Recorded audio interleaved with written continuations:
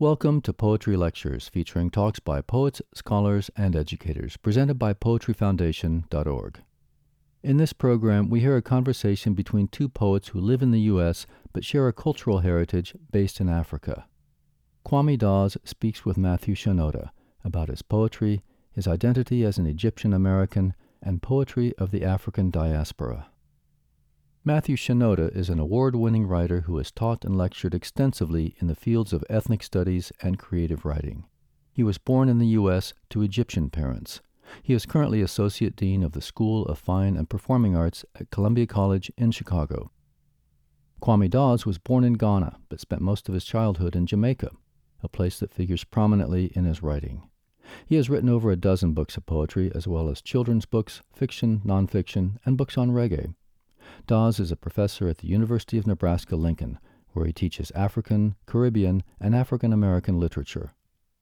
This conversation took place at the Poetry Foundation in Chicago in March 2013. We begin with Matthew Shinoda describing his family's background in Egypt and how he identifies as a member of the Egyptian Coptic community. First and foremost is family and lineage. Both of my parents are born and raised in Egypt, grew up there, immigrated to the United States where I was born. I have always had connections with the community, both in diaspora and in Egypt. My father was the eldest of 8 and was the only one of his family who left. So his entire family remains in Egypt, and I've always had a connection moving back and forth as a child and throughout my life between wherever we lived in the United States and back to our community in Egypt. So I think in that sense there's a direct familial lineage. I'm fascinated, of course, and it really emerges in your work because there's a kind of, the Coptic dynamic, the Coptic position within the larger fabric of Egyptian society has a very specific place. And you own that as a part of your labeling and your sense of self. And even in your work, there's an engagement with it. So what does Coptic mean to you? The word Coptic literally means Egyptian, and it comes from the word for Egypt, Kemet, or Kimi in the Coptic language. The word is Kimi, which literally means black land and is a reference to the fertile soil of Egypt. So the word's roots are very Egyptian in that sense and are part of an evolution of language from hieroglyphic into the Coptic language, and then through Greek and into English to the word we use today, Coptic. So that's just a kind of brief history of the word. But the community itself is often framed in religious terms, although I think it's obviously a bit deeper than that. We make up roughly 10% of the population. We trace ourselves back through the line of ancient Egyptians into the present, as many Egyptians do. But it's a pre-Islamic community. It is an ancient Christian community, one of the oldest Christian communities in the world, along with the Coptic community of Ethiopia, which is where I think there is a very specific kind of link. But because of our minority status within our own home, it takes on its own identity. Of course, Copts are Egyptians as any Muslim is an Egyptian. But there's a difference there because we read our lives through certain religious narratives and understandings.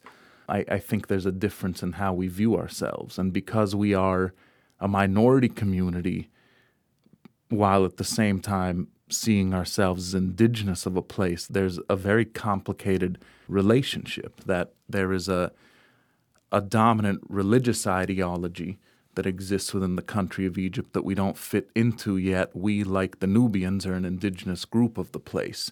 And so I think this complicates things and certainly shapes my own identity and makes for, a very interesting space of exploration as a writer, I think. But one of the other things that I think is perhaps important in that history is thinking about this idea of indigeneity and what this might mean and what it means to be a minority in one's own indigenous space. And many people deal with this in many different facets, and all of the various ethnic groups around Africa and the rest of the world have their own relationship to this idea. And I think that's something I'm very interested in an exploration of in my work, and what that means to be connected to a physical space, to have a very long history there, but to also not always feel like you're part of the center of the very space in which you are from. And I continue to bring up the religious piece, not because I think it's the defining piece, but Egypt is a land that has been engaged in spiritual practice for as long as anyone can recall. I mean, the ancient Egyptian texts are all spiritually and religiously based texts. And so the idea of belief in the country of Egypt has, from ancient times into the present, continues to be a very central and important way of how one shapes their identity and their relationship to the world around them. So we've done the bit that connects you and that roots you in Egypt, and we'll get to the idea of Africa and the idea of that relationship. But then there's the diasporal idea, right? The idea that you are also rooted and comfortably or uncomfortably located in the context of America. You're an American poet. You're an American person, an American individual. So how do you then regard your position then when it comes to talking about nationality, when it comes to talking about ideas of home and so on? Well, I think that's an incredible question, and one I think particularly as a poet that becomes important, perhaps even more so than my own individual identity as a human being, which I think allows in certain ways for more fluidity. I think it's much easier as a person to be kind of globally rooted. But as a poet, you come out of certain traditions. And because I write in the English language, in the American context, I'm very much a part of that trajectory. The work around me influences me, obviously. The work that I'm doing, I hope, influences the conversation as well within American poetics. So in that sense, I think there is a very American center to the project of poetry here. But I also think that's a center that's constantly shifting. And that perhaps is most interesting to me, is the margin of what we call American poetry and the lineage of that and where it's headed when voices like mine and many, many other diasporic voices enter into the conversation, both in terms of the content of work, the subject of work, and the way in which language is engaged. You know, if you read through my work, there are smatterings of Arabic, there are pieces of Coptic, there are pieces of ancient Egyptian language, all within the work. So the language itself, although it's all happening through a very American linguistic vehicle in many ways. And so I think that becomes a very interesting conversation, how one's diasporic relationship as a human being shapes the work and therefore shapes the larger trajectory of what we might call American poetry. So do you have a sense of a people? And this is an interesting issue. I've been really playing around with this idea, which is rooted in an anecdote that I heard when I was in Scotland just under a year ago. And I was at the Burns Center, and there's this fantastic setup there for Robert Burns. And there's a little account that is on a plaque that describes a moment at his funeral when a kid, an 11-year-old, I think it was said, stands up and looks at his father and says, you know, who will be our poet now, right? And of course, it's a quaint articulation, but it's a profound articulation because contained in that question is the relationship between poet and our. In other words, the kind of expectation that a poet speaks for a people or is a poet for a people. Forget speaking for, but represents something for a people.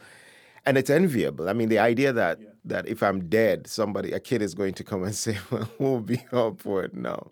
But it's complicated because who says that? For whom? You know, and how much is that important? So I raise that because I'm raising it with many poets that I ask. And who becomes your hour? I mean, do you have an hour? Do you think about an hour? Do you think about who that kid would be? If speaking of you, in other words, and therefore the corollary of that is to say, do you think about the question of who do I speak for? I'm not entirely sure how consciously I think about this, but it exists in the mind of any writer. Well, I'll bring up the issue of language here. I would be hard-pressed to argue that I hold that space for Egyptians for the plain and simple reason that I write in a language outside of the mainstream of the 85 million people who populate the country of Egypt. And so in that sense, it can't be our, because my only connection there may be through translation. And that complicates things, of course. And so in that sense, the our is diasporic. And I think that actually opens up a conversation that moves far beyond the idea of nationality.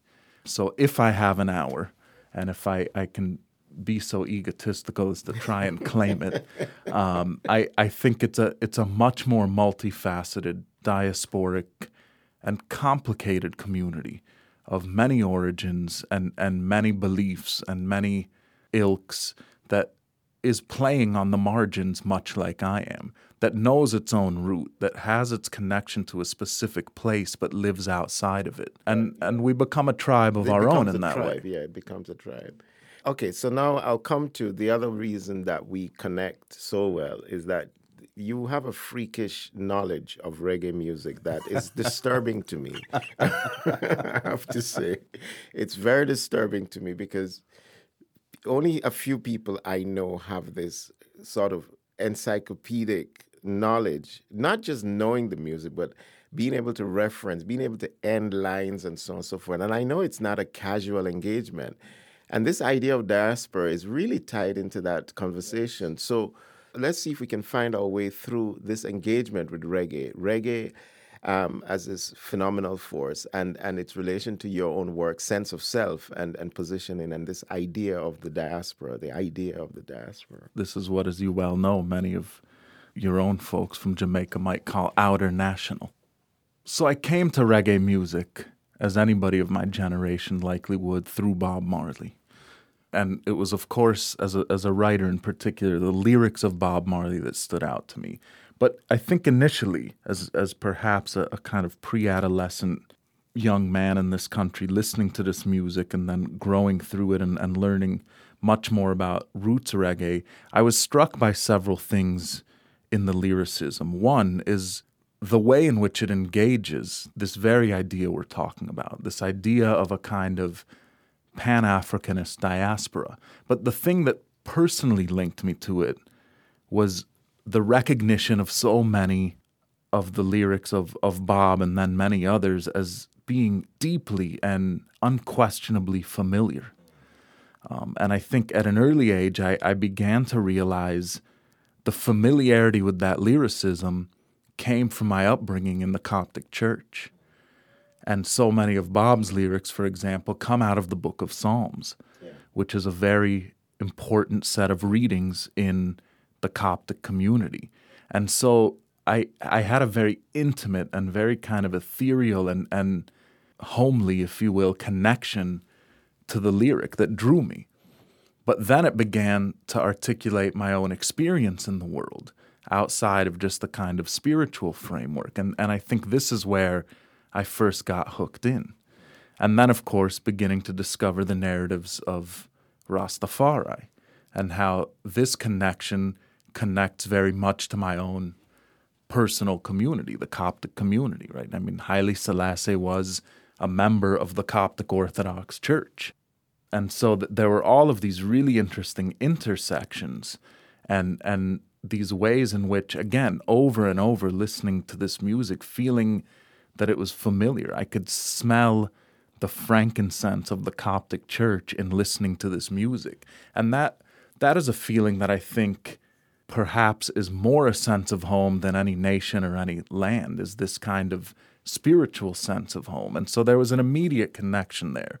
And I never found this with another music. I mean, I'm of the hip-hop generation in this country and have, deep appreciation for hip-hop and have listened to, quite a bit of hip-hop, but could never engage it the way that I have reggae music. And in fact, I've had quite a few pretty significant arguments with many of my peers on the virtues of reggae versus hip-hop, which is, of course, a silly binary because we know reggae wins every time. But the truth of it is that connection, and you speak about this in your own work, this idea of the reggae aesthetic, which encompasses the spiritual, what we can call the political, and the sensual, those things that are very significant kinds of essences of how we define ourselves as a people. And so I think that's how I grew into it. And it's never felt foreign in that way. And I think if I have any knowledge of it and it feels organic, it is precisely because of that. I mean, I very much believe, even though reggae music came out of a very specific context and place, its aspirations were to reach people in the way that it has reached me, and that is the power and the beauty of reggae. That becomes a fascinating way of finding connections. And I like, there's a rich vein of tradition and history in the idea of diaspora, especially related to Africa. A diaspora that, at least in our present sort of preoccupation and necessary preoccupation, is a diaspora, a forced diaspora, the diaspora of the Middle Passage and so on. But we know of diasporas even before those forced diasporas. But in a real sense, this is a big part of it. So what I want to rush back now to is to talk a little bit about the position then of when we talk about Africa and we talk about African poetics and African poetry, in a sense, you become, like I do become, a kind of representation of that in an environment where I don't think African poetry gets a tremendous amount of attention. So one of the things I'm interested in you're talking about is what has been your engagement in African poetry in general, and also specifically in terms of Egypt?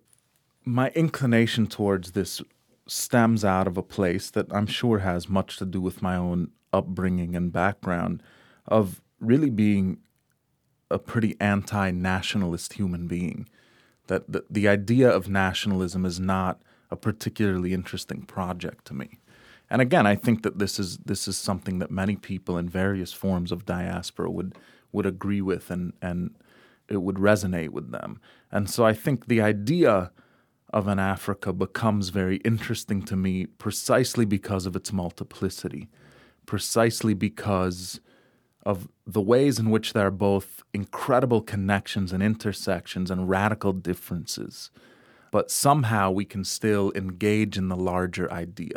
I suppose my first hook into this comes from the larger idea of a Pan-Africanism. And in the narrative of Pan-Africanism, as has been explored through scholarship and literature and other means, Egypt plays a very central, complicated, and often problematic role. And so I become implicated in this if I choose to enter into the conversation in ways that I find fascinating, both as a writer and as a human being. And I think it is important to tell that story outside of more traditional colonial narratives, which have bifurcated the continent of Africa. And so this is where I probably first enter into the space. The idea of a separation of Africa from North and South based exclusively on very problematic racial assumptions made by colonial masters, and that defining the conversation is something that I resist naturally. And then, of course, as I was talking about earlier, seeing various connections so that one might put the Egyptian context, and I'm not arguing that this is right or wrong, in an Arab framework, and that works for some people. For me, that doesn't work, because my inclination towards, say, the Ethiopian community or the Eritrean community through religion and various forms of history is much more nuanced, much more intimate than it is with, say, someone from Lebanon.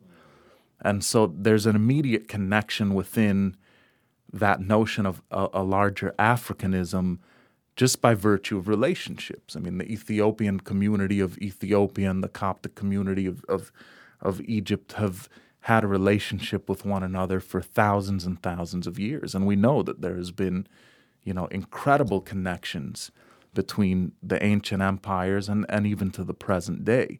And so that's one of the ways that I enter into it.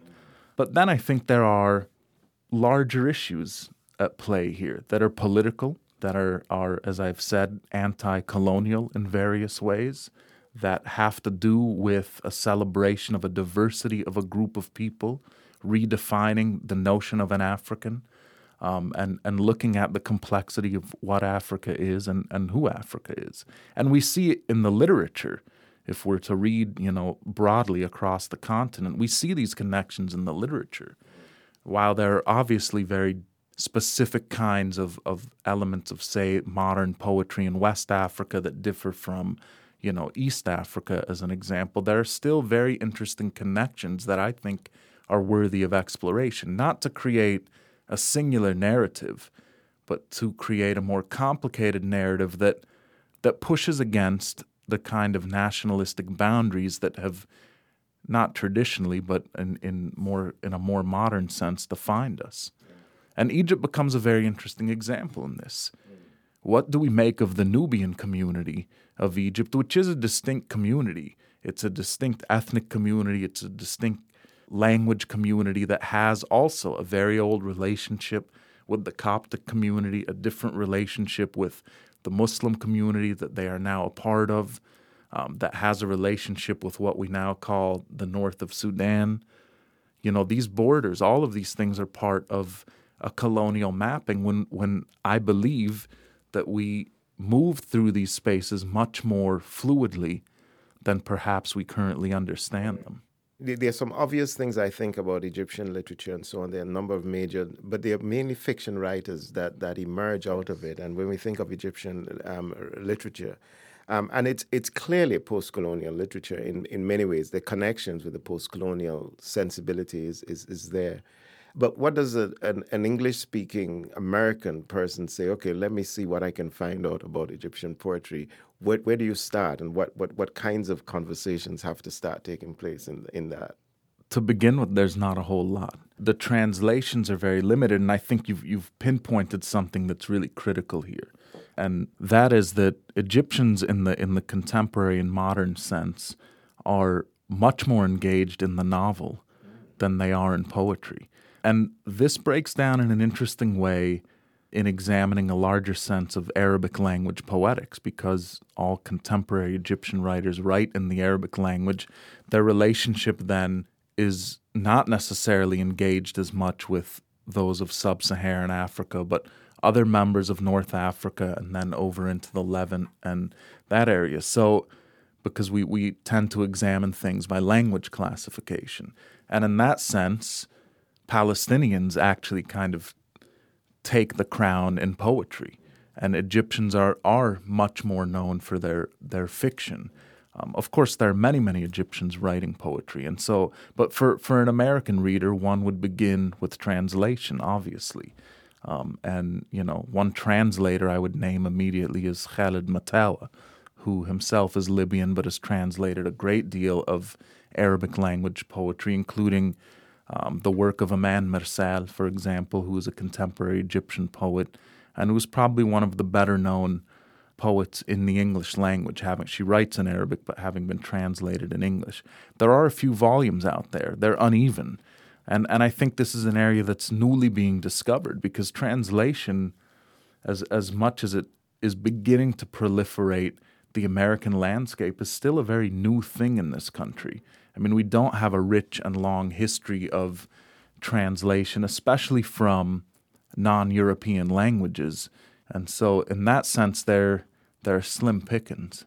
When you say some of the work is uneven, is it uneven because of sort of unaccomplished translation, or is the unevenness sort of built into the work that is emerging? I mean, is one able to tell that?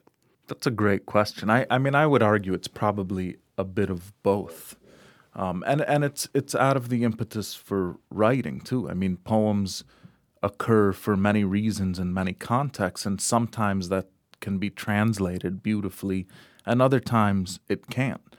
So I think it depends on the particular set of poems. I mean, there was a volume that came out some years ago, I believe, from the University of Arkansas Press called Angry Voices, and it's an anthology of contemporary Egyptian writers and modern Egyptian writers who are slightly political in their implication, I suppose, of poetry. But, other than that, there's not a great deal of work out there. And again, I think it's because the project of translation is a significant one, as you well know. This is something that that requires an immense amount of labor. So if someone has the skills of a Khalid Matawa, they have to choose wisely. Right? They're going to, and they have to fall in love with the work in order to kind of carry forward that labor. And in this case, if you're working out of Arabic, this might sound like a real diss to my people, but I would argue that there are perhaps stronger choices to engage first. That said, there is a very interesting growing trend of a strain of political poetry coming out of Egypt in the post kind of revolution moment. And whether that will kind of fizzle out or build into something stronger, time will tell. But I think there is a way in which the youth are beginning to engage the art form to talk about their own specific context and the moment in which they're living in. This is a basic question, but are there poetry festivals, poetry events? I mean, is there a scene that exists in places like Cairo and so on that, in terms of literary events and so on and so forth, that are international and that maybe even focus on that you might know of? The ones I know of are less international and perhaps a little more local, and there are. And I think one of the things that we do see that is really, I think, important is a very deep engagement between the writers and the visual artists. So they often congregate in the same spaces. I think there are, in a city like Cairo, there are more artistic hubs where you may have a novelist, a poet, a painter, a journalist, these kinds of people gathering in a sculptor in the same spaces. And in that way, I think there's something very fertile happening in terms of an engagement across various art forms. As you know, we've been working together on this African Poetry Book Foundation and Fund, and trying to publish African poets, to create a press essentially that publishes African poetry, which doesn't exist other than what we've started to do. How do you see that working in the context? First of all, I mean, the broader context we can talk about, but in the context of Egyptian poetry. In other words, is there a place for that idea of bringing that poetry into English-speaking centers, the UK and the US? Do you see that having an impact on what happens in terms of the production in such places? Well, I would hope so, and I think that this begins really with a conversation of identity. As we've created this African poetry book series, one must view themselves as Africa. That's right. In order to kind of enter into the conversation. And that is something I don't have a clear answer of, but something I would be very interested in because exploring. It's not a straight given in the terms of Egypt, right? No, Egypt is a borderland. Yes. Right, and it sits on the cusp, and so it depends on one's relation to it. It's one's own historical viewing of the place. All of these things play into how one relates to that space and whether they see it as an African space or not. And I think it often becomes either very binary or very interchangeable. Right. But Egypt is happy to win the Africa Football Club. That's right. That's right. Because that's a big deal, right? Of course. Yeah. I mean, when it comes to soccer, we'll play anywhere we can.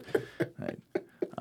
But this is actually a great example of the complexity of this, right? On one hand, there are conversations of a kind of pan-Arabism, but they're playing in the African Cup, right? So, and I don't actually think that's a contradiction. I think it's a complexity that one needs to explore. And again, I think this depends on one's identity, one's relationship to space, and one's relationship to literature.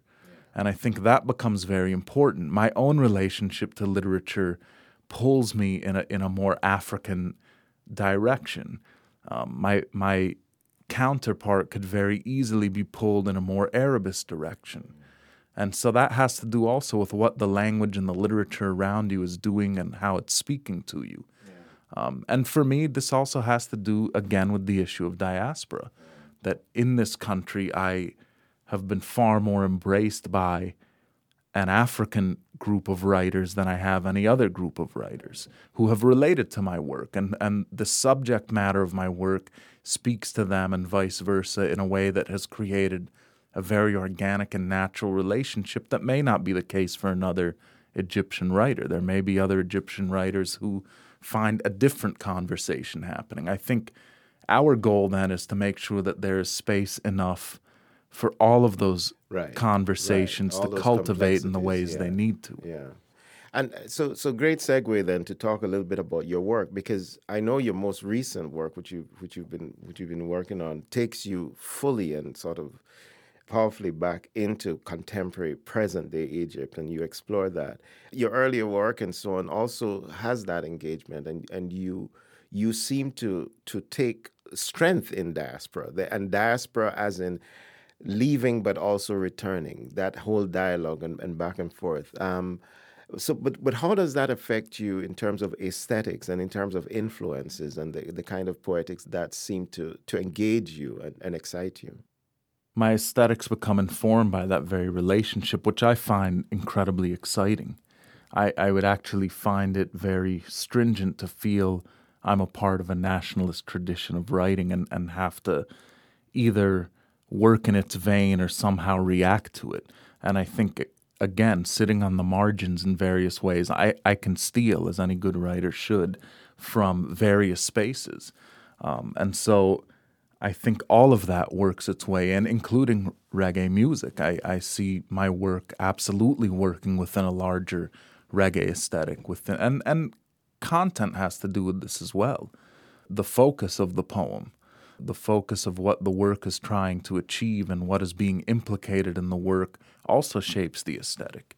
And so that conversation is an interesting one for me, that diasporic conversation of how one finds themselves moving back and forth between spaces, both physical and ideological. And I'm very interested in history. I mean, this is also a significant part of my work. My last book, Seasons of Lotus, Seasons of Bone, for example, it engages this idea of an ancient Egyptian past in a contemporary Egyptian space. I'm very interested in that trajectory and that incredible contradiction that exists when you go to contemporary Egypt, where you see these amazing ancient spaces amongst a very contemporary third world reality, and how these things collide, both physically in the ecology, in the land, and ideologically in people's thinking. So that's a great kind of introduction for you to actually read something from your work. Don't you hate that kind of stuff? So you've said something brilliant, and now you're gonna have to prove it. So if you could read some of your work, because one of the things I really enjoy about your work, of course, is the music that is built into it and the complexity. I'll begin with this poem that quite directly speaks about the idea of place, and it's called In This Place. In this place. From the air, you understand, topography is a child's feet dragging through the sand, the coral heads of the Red Sea dotting a map from Africa to the Levant. In between the sea and the rise of Sinai, the Nile and the streets of Cairo, the air hangs heavy with trepidation, calling for the weaver to save the sky with cotton yarn and indigo dye. We promise ourselves that this world will sustain us, that the spring will not dry before our children's thirst. We run our fingers on sandstone, speak stories in rivets and impressions. We cup our hands for water and pray the birds will learn to drink. The architecture of the streets we rise from is shaped from fragility and resilience. The peddler's kofia, woven with understanding, wind can kill or save in this desert.